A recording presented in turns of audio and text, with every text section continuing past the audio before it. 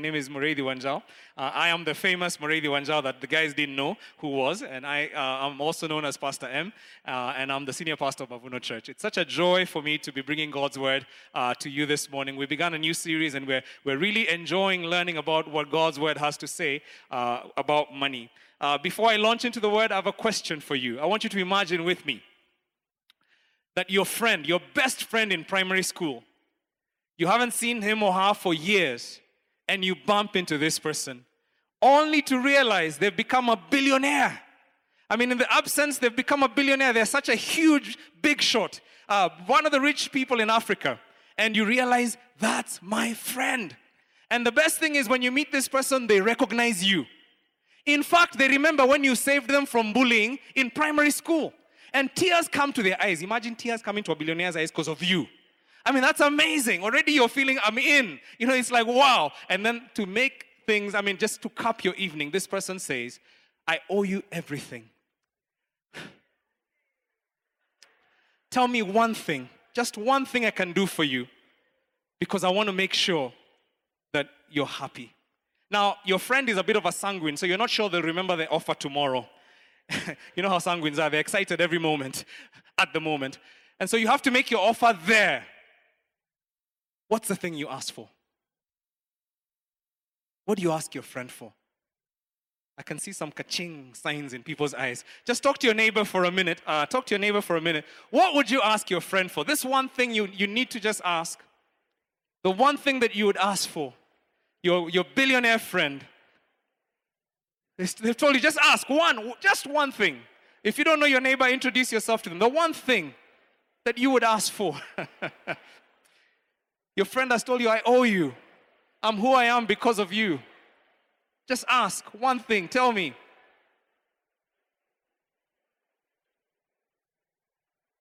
What would you ask for? I can tell the excitement in church has gone up a few notches. So, okay, it was one thing, not like this is it's a multiple. It's one answer, not like. For some of you, you're putting commas in your one thing. It's just one thing. I asked this question this last week on my Facebook page, and I got quite a few answers. Some of them were hilarious. So here's what I'm going to ask you to do. Maybe some of you, your answers are kind of close to this, or you like this answer. If this is you, just go like this. This is awesome. That's a great answer. I think I like that. If you think that answer is like, you'll be like, yeah, okay. It's not a bad answer, but I'd never ask for that. You can do this. If you think that's a horrible way to use that one offer in your life, just do this, all right? So let's go. Let me tell you what these people said. This person said, hey, I'm a proud person. I'd never ask anyone for anything. All the pride people in the house, it's like, die with your pride. All right. Somebody else said, I would ask that our friendship always continues.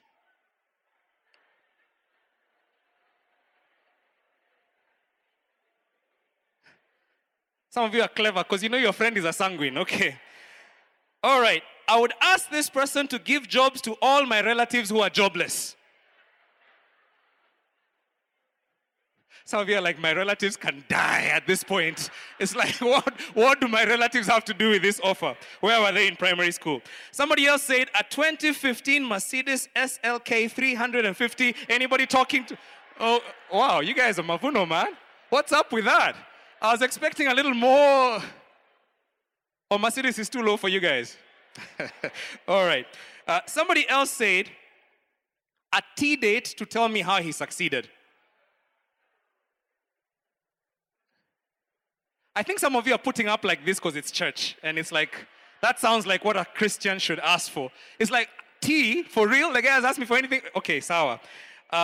Seed capital to start my business. Some of you have been wanting to start a business, that farm, that wheat farm of yours. Just give me a few million shillings, hook me up. All right, a few of you. Come on, everybody has to play. You need to show me whether you think. Some of you are like, I don't want to look foolish, so I'm not going to put up my hand. Okay, sawa. Somebody else said, some of his shares, just shares in his business. That's all I want. So like, okay, that's interesting. By the way, you guys are really interesting. There's somebody else who was very open. I thought this person really knows what they want. They just said 25%. That's, I just want 25%. Anybody with 25, it's like money. Just give me 25% of everything you have. Anybody feeling that one? Since you owe me everything anyway, just give me 25%. All right. Wow. You know, it's so amazing. Now, when I become a billionaire, I know who to talk to and who not to talk to. Last week, we began a new series called Money Wise, Lessons from a Billionaire. And some of you have been wondering, some of people are wondering, I heard that they thought the billionaire was me, yours truly. I just have to say, I'm sorry to disappoint you. The lessons are not from me, they're actually from King Solomon, who was the wisest and the wealthiest person in the Bible. And he really was a billionaire many times over, as we looked at the scripture last week. And we're learning some critical lessons from a billionaire's perspective about money. And who else better to learn from than somebody who has lots of it? So last week we looked at this incident, the beginning, where this man had an incredible experience. I mean, Solomon, he had money already. It wasn't that he was poor, but he did something with his money that displayed that for him, the purpose of his money, the purpose of wealth was to worship God. He offered 1,000 of his prime animals. We did some of the math last week. It was stunning. And God was so impressed, clearly, that God actually showed up. Didn't send an angel. He showed up personally in the guy's bedroom and asked him, "What is it you want?" Anything. And Solomon had this opportunity to talk to God about what he wanted. And we learned a biblical principle. The use of your wealth reveals the state of your heart. Very, very important principle as we start to look at the topic of money. You see, God is always looking at how we use money. He's interested in how you spend your money, because the way you spend it is the best indicator of the state of your heart. You see, money talks. They say money talks. Money actually talks, and it always tells the truth. If you want to find out what someone really values, if you want to find out what someone truly hopes for, if you want to find out what someone's real priorities are, don't bother asking them. Look at how they spend their money. If you could get a financial accounting, just check how their checkbook operates, what their bank account looks like. That will tell you what this person is really about. And that's why God is interested in how we spend money. And if you remember last week, I gave you an assignment, and we talked about that you would pray over every expenditure that you did last week. How many of you really struggled with that one? It's like, wow, that was a hard thing to do, hard assignment, all right? Okay, how many of you completely forgot? It's like, oh my shucks. It's like, oh gosh, that was homework. All right. Okay, how many of you found it yeah, you were able to do it. It worked and you prayed. Wow, thank you for the 3 of you who did the homework. Let me ask that this month we make that our homework. Let's just try, because I'm going to give you more homework today. Is that okay? This stuff, we have to practice it. And it's not just stuff for here. If we really wanted to make a difference, we actually have to use it. And so I'm going to ask you to keep doing that one. And today, remind me at the end, because I have more homework for you as we conclude our message. Now, the question today is, what do you do when God gives you a blank check? What do you ask for when God tells you, ask me for anything? And that's what we want to look at. 2 Chronicles chapter 1, verse 7 to 12. We want to continue the story that we began last week. 2 Chronicles chapter 1, verse 7 to 12. And as you turn there in your Bibles, I want to just pray for us as we turn into God's Word. Father, thank you for this amazing day that we can come and worship you. Thank you for Hill City. Thank you for the members of this church. Thank you for the visitors who are here. Thank you for allowing us to all be here to worship you, to learn from your Word. We love you, Lord. As we learn your Word today, I pray that, Lord, you would open our eyes to see the riches within it. Lord, all of us are here because we want to hear your wisdom. And I'm praying, teach us, Lord, speak. And more than that, help us to hear what you are saying. I pray against anything that would keep any one of us from hearing what you have for us to hear. Whether it's anxieties or worries or just any spiritual forces, we bind those right now. We take them captive and we bind them and cast them straight to you to deal with as you choose. And I pray that, Lord, every one of us would have a heart that would receive your word, and that word would bring transformation and cause us to be the people you're calling us to be. We thank you, Lord, and we bless you. For it's in Jesus' name we pray. God's people say it. Amen. 2 Chronicles chapter 1, verse 7 to 12. And we're continuing from where we left off last week. That night, God appeared to Solomon and said to him, ask for whatever you want me to give you. And Solomon answered God, "You have shown great kindness to David, my father, and have made me king in his place. Now, Lord God, let your promise to my father David be confirmed, for you have made me a king of our people who are as numerous as the dust of the earth. Give me wisdom and knowledge that I may lead these people, for who is able to govern this great people of yours?" You've got to ask yourself a question. What in the world is wrong with this guy? Why does he think like this? Why would he, given an opportunity to ask for anything in the world? I mean, God wasn't bluffing. It was anything. Why would he ask for something as abstract, as hard to measure as wisdom? Who needs wisdom when I can pay other people to be wise for me? Have you ever thought about that? Just give me money. I'll pay wise guys. And they can look after my money. Who needs wisdom? Why ask for wisdom? What makes this answer even more ridiculous is theologians believe that Solomon was in his early 20s when he had this experience. Now, I don't know about you, but when I was in my early 20s, wisdom would not have been in my top 5 of things that I'd have asked for if anyone told me to ask for anything that I wanted in the world. You know, most 20-year-olds, in fact, let's be honest, most people, wisdom doesn't put food on the table. Wisdom doesn't buy me my dream car. Why would I ask for wisdom when I can ask for anything? But you know, the interesting thing is somehow young Solomon in his early 20s asked for knowledge and wisdom to carry out his God-given purpose. That's basically what he was saying. You've given me this purpose, this huge people to lead. Give me wisdom to lead them. He asked for wisdom to fulfill his purpose. And it seemed that that was the right answer, that God was pleased with his request. Because the story continues on in verse 11. God said to Solomon, "Since this is your heart's desire, and you have not asked for wealth, possessions, or honor, nor for death of your enemies." I don't know if any of you were asking for death for your enemies when you had a chance to ask for anything. But he could have asked for that. Kill my boss. Just gave somebody an idea of what to pray for. "Since you have not asked for a long life, but for wisdom and knowledge to govern my people over whom I've made you king, therefore wisdom and knowledge will be given to you. And I will also give you wealth, possessions, and honor such as no king who was before you ever had, and none after you will have." Why was God so excited about Solomon's request? You see, the dictionary defines knowledge as facts, information, and skills that are acquired by a person through experience or education. Facts, information, or skills. That's what knowledge is. But wisdom, on the other hand, is the soundness of an action or decision with regard to application of experience, knowledge, and good judgment. So there's something about acting based on knowledge and good judgment. So knowledge has to do with facts and information, like we said. Wisdom has to do with action and application. Another way to put it, somebody simply put it this way, that wisdom is the right use of knowledge. Wisdom is the right use of knowledge. So let me ask you a question. Is it possible for someone to have knowledge without wisdom? Yeah, that's easy, isn't it? Yeah. Every time you see a doctor smoking, hello?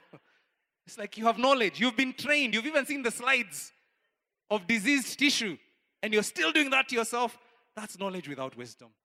Every time I walk through Eastlands or some of our parts, or even Kitengela, and I see unplanned buildings, do you think our unplanned buildings in this city are because we lack trained expertise in city planning? No! We have some extremely gifted people here.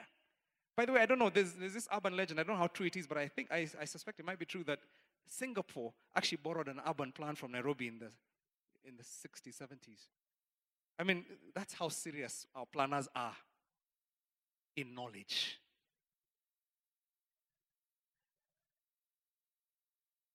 Knowledge without wisdom. Is it possible? Let me ask another question. Is it possible for someone to have wisdom without knowledge?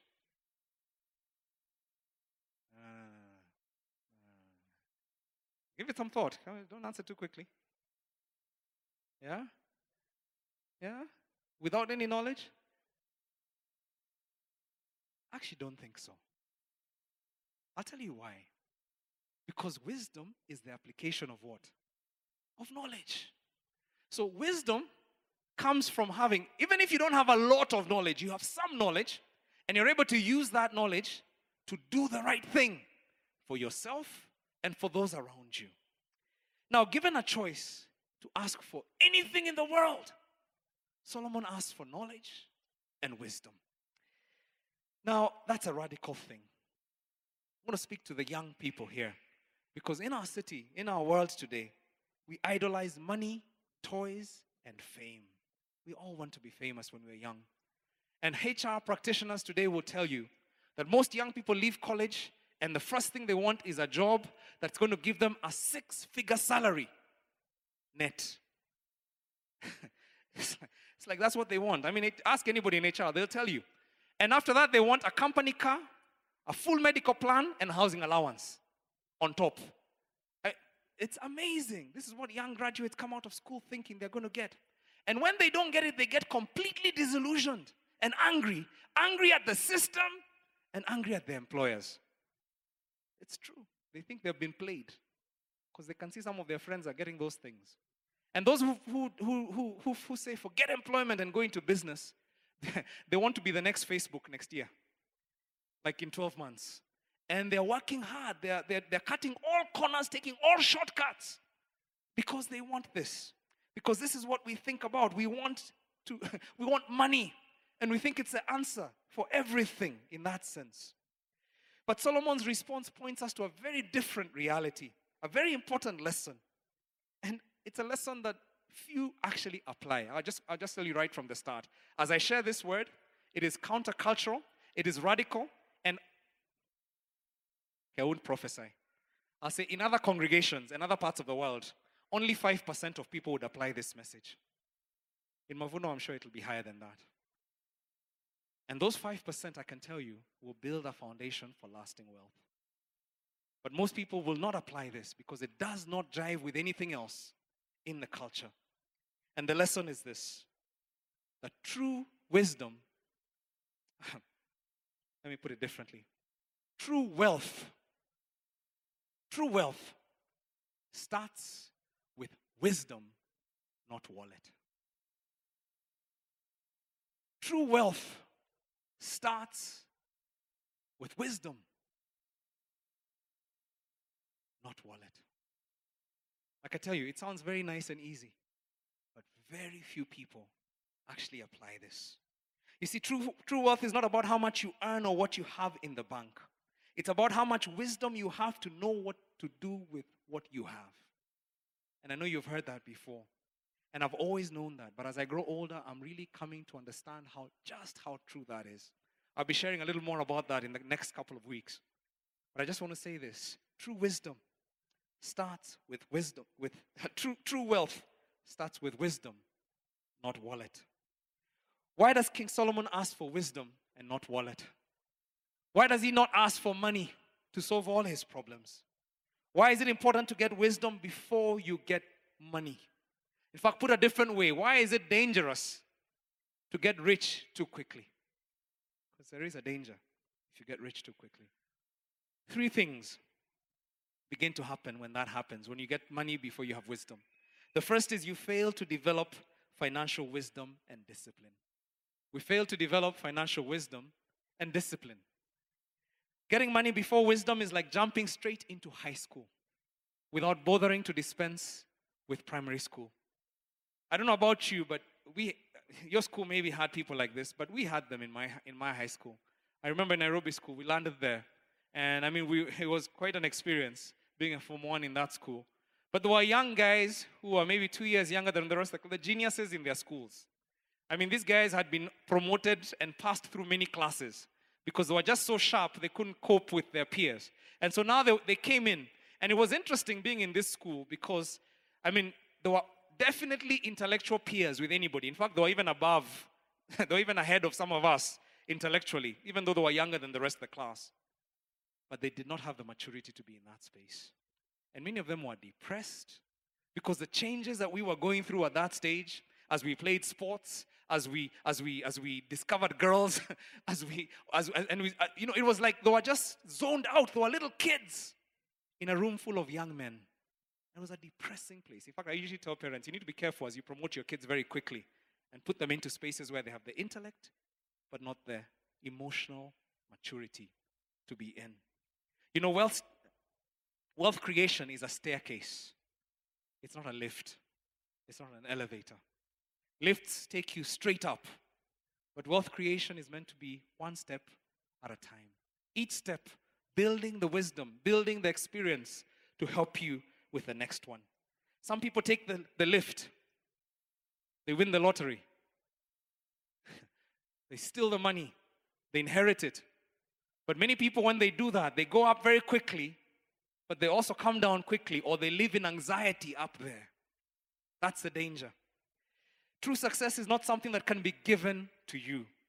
The way to prepare success is not to pray for a lucky break. You've all heard of lottery winners who, after going through their winnings, have been left even worse off than where they were because they did not have the maturity to appreciate the gift they had been given and to use it. It's important to take time to build a type of foundation to support a successful life. And, you know, it's so interesting as I talk about this, it sounds so theoretical. Yes, those guys, I've seen them on Oprah, they won money and they became broke. But, you know, it's so interesting because it applies to us as well. A few years back, there was this whole thing about pyramid schemes in this culture. And I have to ask you, do you think the people who are duped by the pyramid schemes were the ones who didn't go to school, who are foolish, who are uneducated? I can see some people not even daring to nod because their spouse is sitting next to them and she's still angry 3 years later. Knowledge without wisdom. So you have the money, but, you know, it was so interesting hearing people reason that you could actually invest and get 20 to 30% per month out of this. And it didn't matter with people whether you try to explain, listen, unless you're in drugs, and even drugs, I think they have some limits in terms of their quickness of return. But unless you're in drugs, even Safaricom, the highest earning corporation in our country, would only dream. In fact, I kept asking people, why hasn't Safaricom invested in this if it's so lucrative?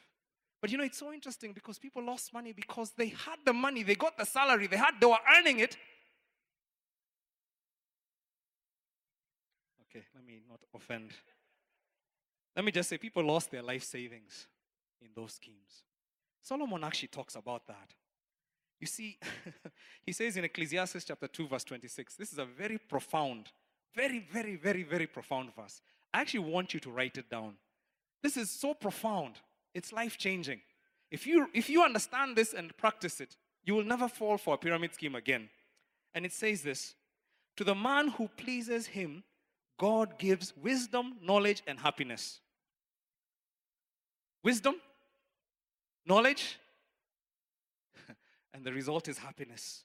But to the sinner, he gives the task of gathering and storing up wealth to hand it over to the one who pleases God.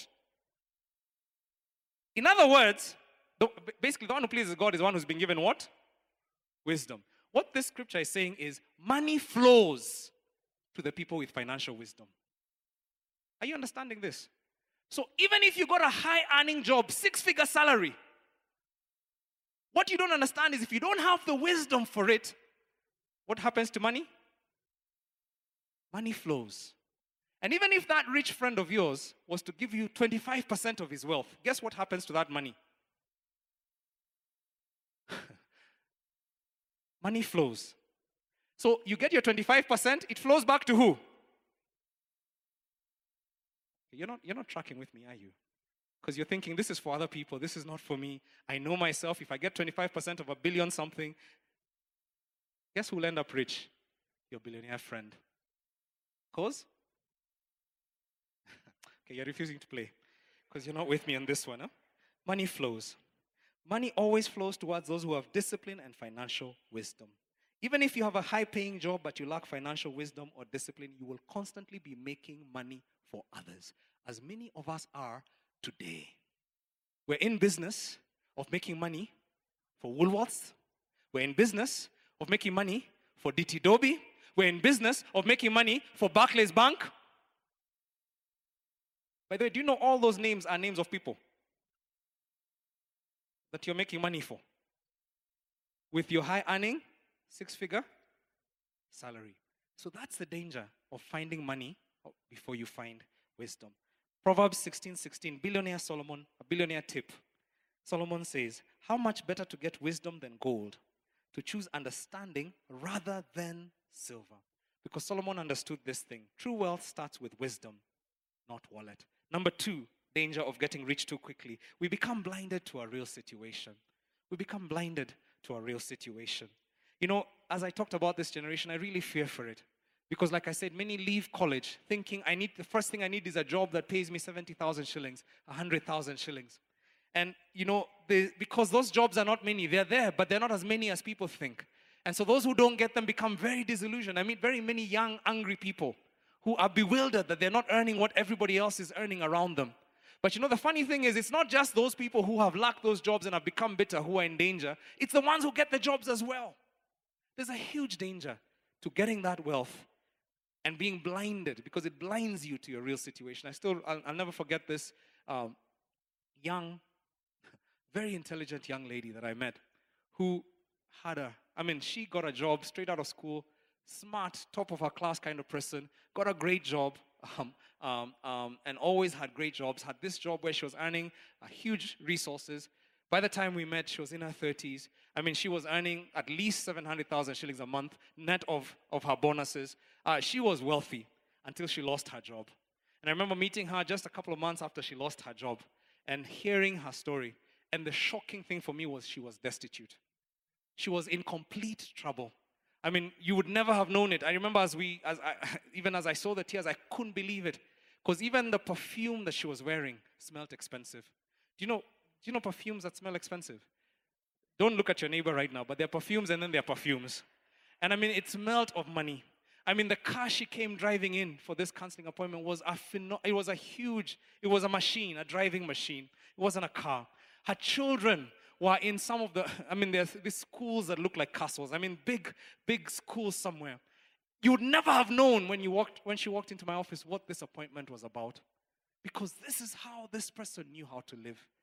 They couldn't even move out of the lifestyle because this is what they'd always been in. How do you move your kids? And this is what they've always known. And I still remember talking to my wife and writing a check for 50,000. God moved me so much in that story that I gave this person money, my own money. Not that I had it, but I just sensed God told me, give this person this money. Because they were destitute. She didn't even know where they were going to get food that week. We prayed and believed with this person. Laid hands on her. And God, in His favor and mercy, within 2 weeks, gave her a job. Gave her a great job. And I thank God. It was a happy ending. And I'm happy that this person has a job today. The one thing that so concerns me is they become so busy in their job that I'm not even sure that if the same thing happened, she'd be in a different place. Yes, she's investing, I know, and she thinks a little differently. But I'm not sure she's taken the time to add wisdom, to catch up with her earning ability. Her earning ability was way higher than the wisdom she had. And this is a danger that many people who get money before knowledge, before wisdom, run into. Poverty, I've come to understand, is not a state of the wallet. People think my wallet is empty, so I'm poor. Poverty is a state of the mind. And this is what happens to us. You could have a big, high-paying job, but in your mind, you are poor.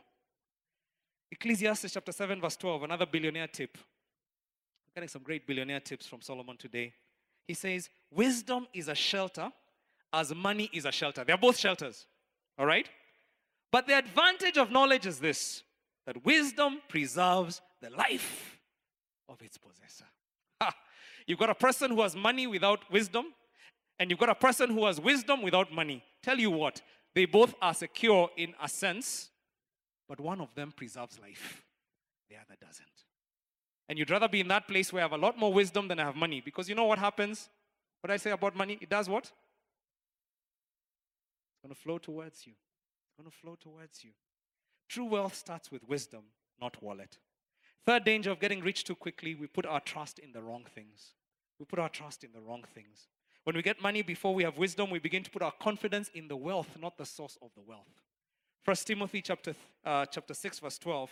Many thousands of years later, Paul said, "Command those who are rich in this present world not to be arrogant, not to put their hope in wealth, which is so uncertain, but to put their hope in God, who richly provides us with everything for our enjoyment." This is what the Apostle Paul said many thousands of years later. But Solomon would have agreed with it. Because in Ecclesiastes chapter 5, verse 19, that's another one of the books he wrote of wisdom, Ecclesiastes 5:19, Solomon said, when God gives someone wealth and possessions and the ability to enjoy them, to accept their lot and be happy in their toil, this is a gift of God. Hey, this guy is the richest man in the world. He's the richest man in his time. But he understands that God not only gives wealth, but he gives the ability to enjoy that wealth. Very profound and a humble thing for him to say. You see, when I stop trusting God and I start trusting the wealth, what happens is I become insecure and fearful. Before, I was insecure and fearful because I didn't have money. Anybody ever been insecure and fearful because you didn't have money? Many of us have been. But then now I have the money, I become insecure and fearful because I'm afraid of losing the money. And it's like it doesn't help me. I have wealth, I'm fearful. I don't have wealth, I'm fearful. And this is the danger, that we've put our trust in the wrong things. Because true wealth starts with wisdom, not wallet. Tell your neighbor, wisdom. Then point to your pocket, not wallet. Let them remember that illustration, not wallet. So how do we invest in growing wise? Number one, invest time with God. Invest time with God. Again, very counterintuitively. I told you not many people do this because they don't really believe it. It's not how the world works. But invest time with God. Solomon did not go to Harvard. He didn't go to Oxford. He didn't go to Strathmore Business School. Solomon went to God and learned about wisdom. That's a good place to start. James chapter 1 verse 5 says, if anyone lacks wisdom, any candidates in the house? Financial wisdom? Anybody? Yeah? There's quite a few of us. Yes, I lack financial wisdom. If anyone lacks wisdom, he should ask who? God, who gives generously to all without finding fault. And then it says this, it will be given to him. That's one of the most astounding promises in all Scripture. Because it's not for if righteous people lack wisdom, if good people lack wisdom, if people who are really godly lack wisdom. What does it say? If anyone lacks wisdom. I love that. It's so inclusive. And then it says when you ask God what happens, it will be given to you. Powerful promise. Powerful promise. You know, we don't often do it. The Bible says you don't have because you don't ask. I remember as a young pastor, when I began to do this job, I was so intimidated by it. I was so overwhelmed by it. Often, just found myself in tears, feeling so overwhelmed. I had panic attacks. And I remember that one of my biggest prayers was this scripture. I said, God, give me wisdom. God, give me wisdom. You've given me such a big calling. You've given me such a big vision. You've given me such a big purpose. Give me wisdom to match up because I know I don't have it. And you know, I prayed. One of the other verses I prayed was Psalm 119, 100. It talks about, I have more wisdom than my elders. Very powerful. I have more understanding than my elders, for I obey your precepts. I said, God, as I obey you, give me wisdom beyond my elders. And I remember praying that prayer for many years. I still pray today. And I'll say this, and I say it with all humility. I've found myself standing in huge audiences. I found myself speaking to people that I have no business speaking to. I found myself, by the way, I've pinched myself several times to say, am I alive? Am I awake? Is this a dream? I've spoken to governors and senators, not in Kenya, by the way. I was a recent, in different parts of the world. And I've had audience with them. And I've been asked by people, how do you think like that? And you know what? The amazing thing is, every time somebody asks me that, I say, I'm not that smart. I'm not that smart. God is. He is. You know, I remember just this last trip when I was in the States, it was so amazing to find 50 plus churches that are running this Mizizi program that came out of this church. And I mean, they're not small churches. It's churches with thousands of people. And I remember somebody asking, how did you sit down and conceive of this? That's changing lives. I mean, there are testimonies of people. I remember one young lady told me, I was a hooker. I was a stripper in a club. And now, my purpose after doing Mizizi, because they call it Rooted there, my purpose after doing it is helping other people like myself in the clubs and getting them out and showing them how to do Mizizi and changing their lives. Somebody asked, how did you ever conceive that you could change lives across the world? I said, no. In my wildest dreams and imagination, I would never imagine I could. I would never imagine that the humble things done at Mavuno Church could change the world. But they are. Why? God. It's Him. And the minute you forget it, the minute you think you're so hot, I think God removes you aside, isn't it? Because it's His wisdom. Do you lack wisdom? Start with God. You know, Solomon wrote books of wisdom. And he wrote them for us to gain wisdom. There's one really amazing book called Proverbs. And Proverbs is a book written by an old man to a younger man to teach him wisdom, including financial wisdom. And this is how he introduces that book. Proverbs chapter 1. He says, these are the wise sayings of Solomon. He even tells you, by the way, just in case you didn't understand, they're not just sayings, they are wise. So just in case you thought this was just writing, no, it is wise. Written down so that we'll know how to live well and right, to understand what life means and where it's going. It's a manual for living. If you ever were stressed about how to live, this is a manual for living. For learning what's right and just and fair. To teach inexperienced people the ropes and give our young people a grasp on reality. There's something here also for seasoned men and women. It's not just for young people. Fresh wisdom to probe and penetrate the rhymes and reasons of wise men and women. Imagine he writes that. How many of you read through the Proverbs this year? Okay, I'm not doing this to shame anybody. I can see a few hands have gone up. Don't even put up your hands. Because what he's saying is, it's wise. Read it. And you know, it looks like a coincidence. There's actually 31 chapters in the book of Proverbs. Like there are 31 days in the month. What if you made it a life practice? I'm going to read one proverb every day of the month and just gain wisdom. You know, some of you said, I'll buy the billionaire tea. Well, here's the billionaire right here. He doesn't even need tea. He's free. He's in your Bible. Just sit with him. Buy yourself the tea. Once a day, just over lunch, just read one of those and underline wisdom and soak it in. Solomon says, start with this and read it. So start with God. I've found that God is such an amazing, you know, it's not money you need, it's God's wisdom. It's such an amazing truth. We'll be talking a bit more about this as we go. But the second thing is invest in financial education. Invest in financial education. You know, money experts tell us one of the biggest problems in our culture is that people are either too busy or too lazy to educate themselves financially. They hope that someone else will help them magically multiply their money and give them security in their retirement years. We kind of think that it'll just somehow work out. I just need to keep earning. And one day when I'm old, it'll all somehow fall in together. We're so busy trying to get qualifications and make money, we have no time to invest in learning how to make the money work.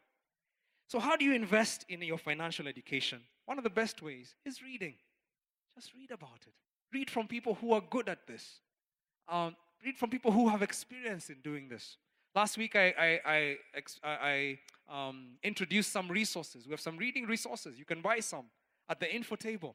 And just say, I want to read a book about money and how to manage money. Read. Another thing you can do is get something audio. If you're one of those people who reading is just work, get something on your iPad or your phone or whatever it is, your gadget, and just listen to it in the matatu every day. I mean, there's so much traffic in Nairobi anyway. This last week was an opportunity for a diploma in financial education. As opposed to getting angry when the rain, just say, okay, hallelujah. In fact, now I can put on my tape and get some wisdom. There's such an opportunity for us to just gain wisdom everywhere. A third is attending courses. Attend courses. Santonomy is here. Somebody's going to say, oh, it's so much money. Oh my goodness, it costs money. You're investing, but you're gaining wisdom. So do it. Another way to do it is get mentored. Get mentors, people who can teach you. Now, let me just say something about mentors. Mentors are kind of slippery. They're not like a book. A book, you can just go buy it and you capture it and you put it on your table and it won't move. It's very hard. Let me say this. It works 1 in a million times when you go to somebody and say, I want you to be my mentor. People do this all the time. It's a mistake. It doesn't work.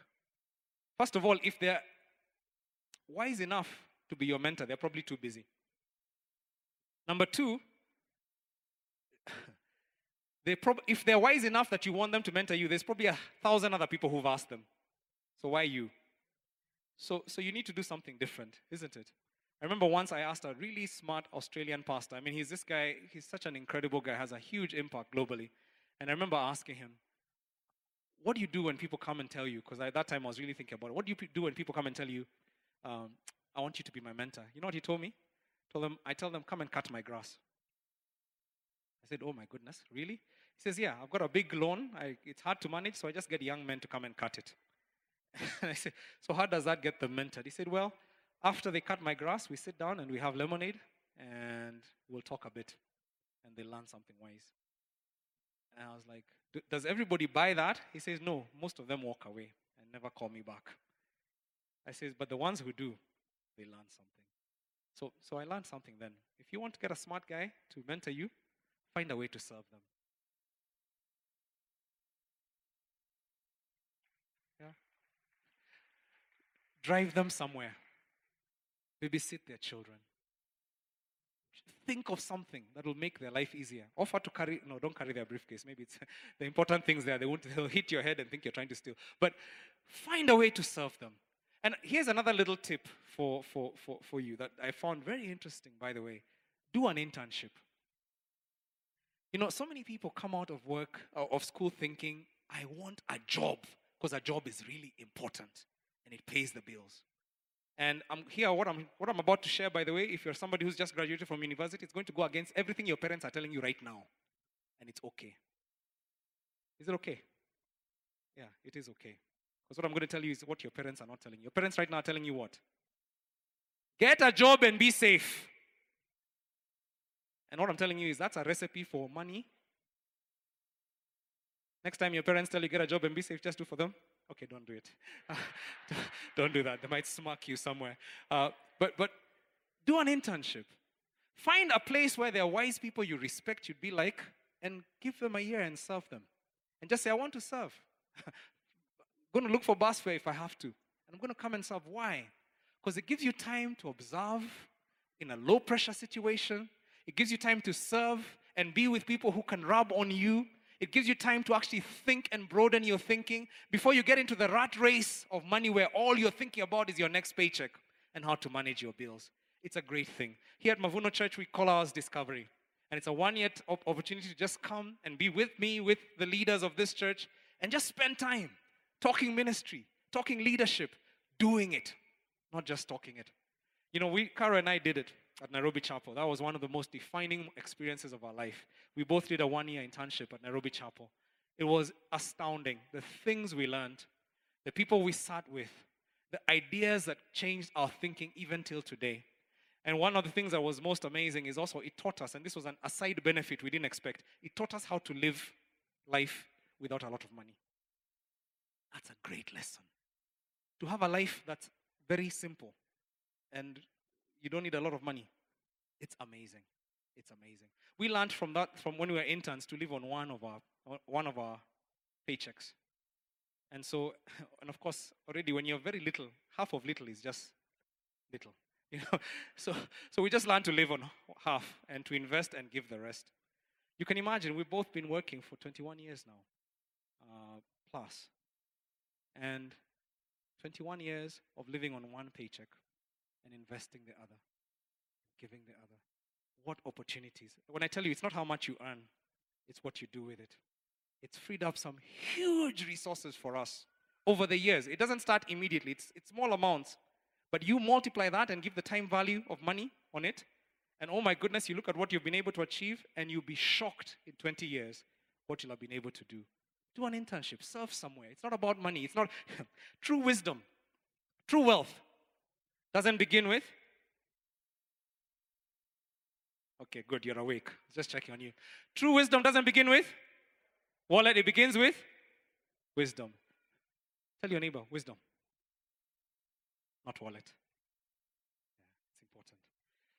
I can already hear someone saying, I don't have time. This is hard. It's a lot of work. But I want to say this. Rawasheke last week from St. Anthony reminded us of this. 2 hours of TV every evening, 5 hours on the weekend. That adds up to 2 months of TV a year. Oh my gosh. Oh my goodness. I mean, 2 months a year. And you've been now doing this for the last 20 years. That's how many years?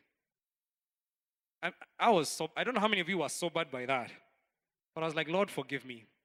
I already watch little enough TV as it is. But I was like, there's so much more I can do with my time to increase in wisdom. In his book, Money Won't Make You Rich, Sunday Adelaja, he's a pastor from the Ukraine. And he says, money doesn't come to good people because there are millions of good people who are poor.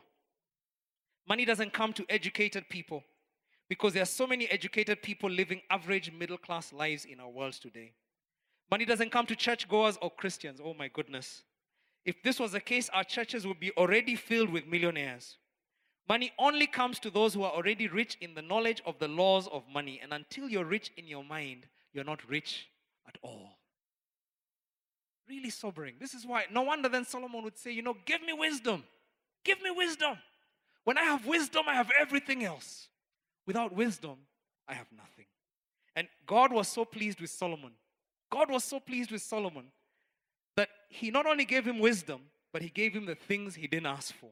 He gave him wealth, riches, honor, and victory over his enemies. Remember, money flows. You get wisdom. Everything else, it follows. And Solomon had all these other things to spare. Now, today we've talked about the mind. Last week we talked about the heart. In the next couple of weeks we'll be talking about the hands and some of the things we must be about doing if we want to become money wise and be good investors of the resources God has given us. But here's a thought as I conclude. Most Kenyans think all I need to solve my problems is just a little money. It doesn't matter whether they tell you the answer is Jesus because they're Christians. They think the answer is if I could just get more in my paycheck, if I could just get my business to get one tender, if I could just get one extra breakthrough financially, my life will actually be in a much better place. And that's why, given a choice, that's what we go for. But God is looking for people like Solomon. He's looking for people who will first invest in the thing that really counts, asking him for wisdom and direction, seeking it, being a trustworthy person when it comes to wisdom and acquiring that wisdom. Will you be one of those people? Will you make the change to invest in wisdom? Will you be one of those who seek God? Ask him for wisdom. Will you be one of those who seek to invest in financial wisdom? God is asking, will you be this kind of person? Because true wealth starts with wisdom, not wallet. How many percent do you think roughly will apply this message in Mavuno Church today? What's your guess? Like how many people really take this seriously and actually use it? And not tell Pastor M, that was a great sermon. Wow. And then go back to hustling for wallet and not hustling for wisdom. Be one of those who makes a difference. I want to pray. I want to pray for us. I really do sense that God is saying some things today that are, they may sound simple. But for some of us, these are difficult things. And I want to pray for us. I sense that some of us who are here, who are in a space where a little older, really made some messes financially. And right now we are saying, God, I've made a mess of it. I sought money, not wisdom. I've made unwise choices when it comes to finances. And you know what I sense is that God is saying, it's not too late. It's never, ever too late. I can turn your life around. Doesn't matter whether you're 60. I can still turn your life around. You're my servant. I want you to prosper. I want you to have the wisdom for financial things. There's some of us who've sought wisdom for everything else. We're great parents. We're great at managing everything except money. And God is saying, I want to give you wisdom for that as well. If you will just pray for it, ask me for it. And so I want to pray for that group of people. You're a little older, but you know you've blown up so much. Maybe because of ignorance, or maybe just because you feared money, or just because you thought it was not a spiritual topic. But for whatever reason, you've not gained financial wisdom. And you can look at your life right now and there's anxiety as a result of that. But I also want to pray for another group of people. I want to pray for people who are just beginning your career. You're entering a new job, entering a new opportunity, starting a new business, maybe just leaving school. And as you listen to this message, you're saying, I'm so glad I've heard it now when I'm still young. I can put my priorities in the right place and seek for wisdom first. And if you're in any one of these two categories, I'm going to ask you to just stand to your feet because we want to pray together. Our God is a God who is such a promise-keeping God. He said, if you ask for it, I will give it. He promises that. What a great promise in Scripture. And today as God's people, we're taking Him at His word. We're saying, Lord, as I begin this journey, give me wisdom. We're saying, Lord, I may have blown up all those years, but you can still give me wisdom now to finish my years well. Let's appreciate all those who are standing across the building. We bless the Lord for you. Bless the Lord for you. I'm going to ask you to speak to your Father right now and just begin to say, God, give me wisdom. It's a simple prayer. It's not a prayer a pastor needs to pray for you. It's one where you just come to your Father and say, just give me wisdom. Forgive me for what I've made it.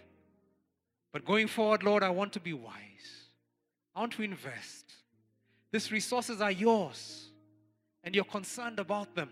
You want me to be a good investor. Help me, Lord. Father, thank you for every prayer that is coming up to you right now. Thank you for every broken confession that's coming up to you right now. That person who's saying, God, I may have made a mess of it, but I thank you because you're a God of a second chance. Thank you for every young person who's hearing this message and is saying, I'm so grateful I've heard it. I can seek the things that really matter. And thank God that when I seek God, the Bible says it, seek His kingdom, seek His wisdom. These things begin to follow me. They will come. And I thank you for those who are at that place where they're entering that new opportunity and are saying, Lord, as I enter into this space, may your wisdom be my guide. I will seek you. Father, thank you because seeking wisdom, there's a cost to it. There's a time cost to it. We need to invest that time with you. We need to invest that time in education. But I thank you because my brothers and sisters who are standing, Lord, are making that commitment. This is not just an emotional response. I will actually obey. I will do something out of this message. And Lord, by next year, I'll be in a different place because I've sought you for wisdom. I've sought to increase my financial education. I thank you for my brothers and sisters. And Lord, right now, I just want to declare, our God, who is promise-keeping God, you who declare that you will give wisdom to all who ask you, that right now divine wisdom from heaven is coming upon my brothers and sisters. As they are seeking you, you are giving them wisdom even to seek you, wisdom even to ask the right questions, wisdom even to use their time correctly.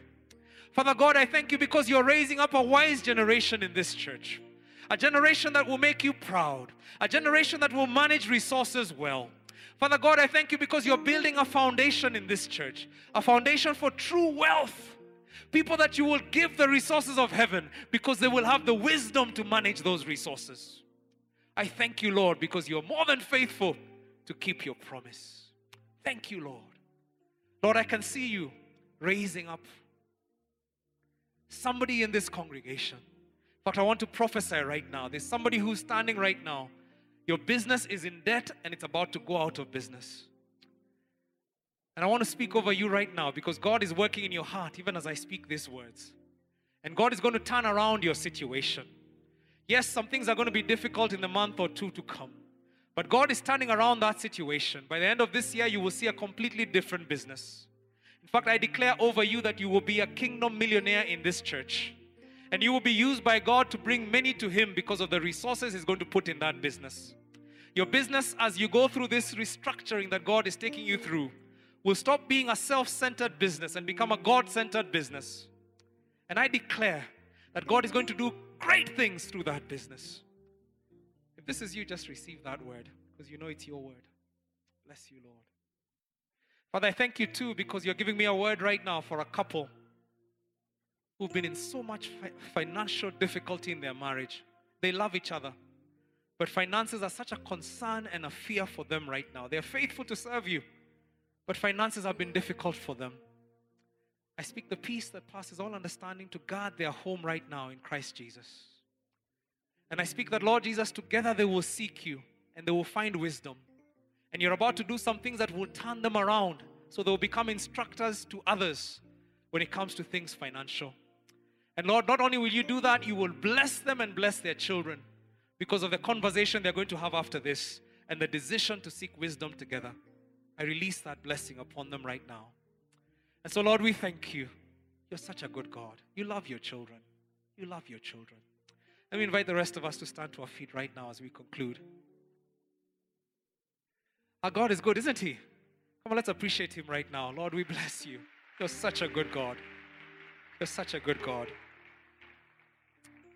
Homework. You thought I forgot, huh? All right. Book of Proverbs. Very simple. If you could just take this month and every day, just read one. You can even do it over lunch, that lunch hour. Just take one.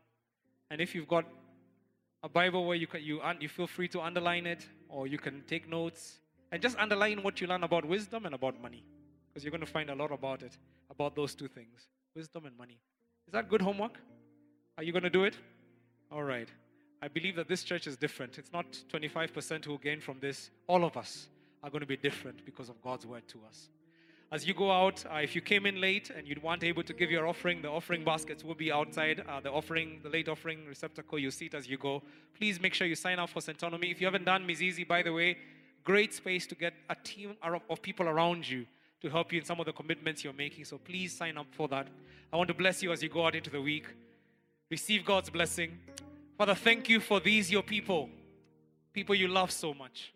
You love them so much, you gave your own life for them. And Lord Jesus, we thank you because you're the God of all resources. You're the God of all resources. For you there is no such thing as lack of resources.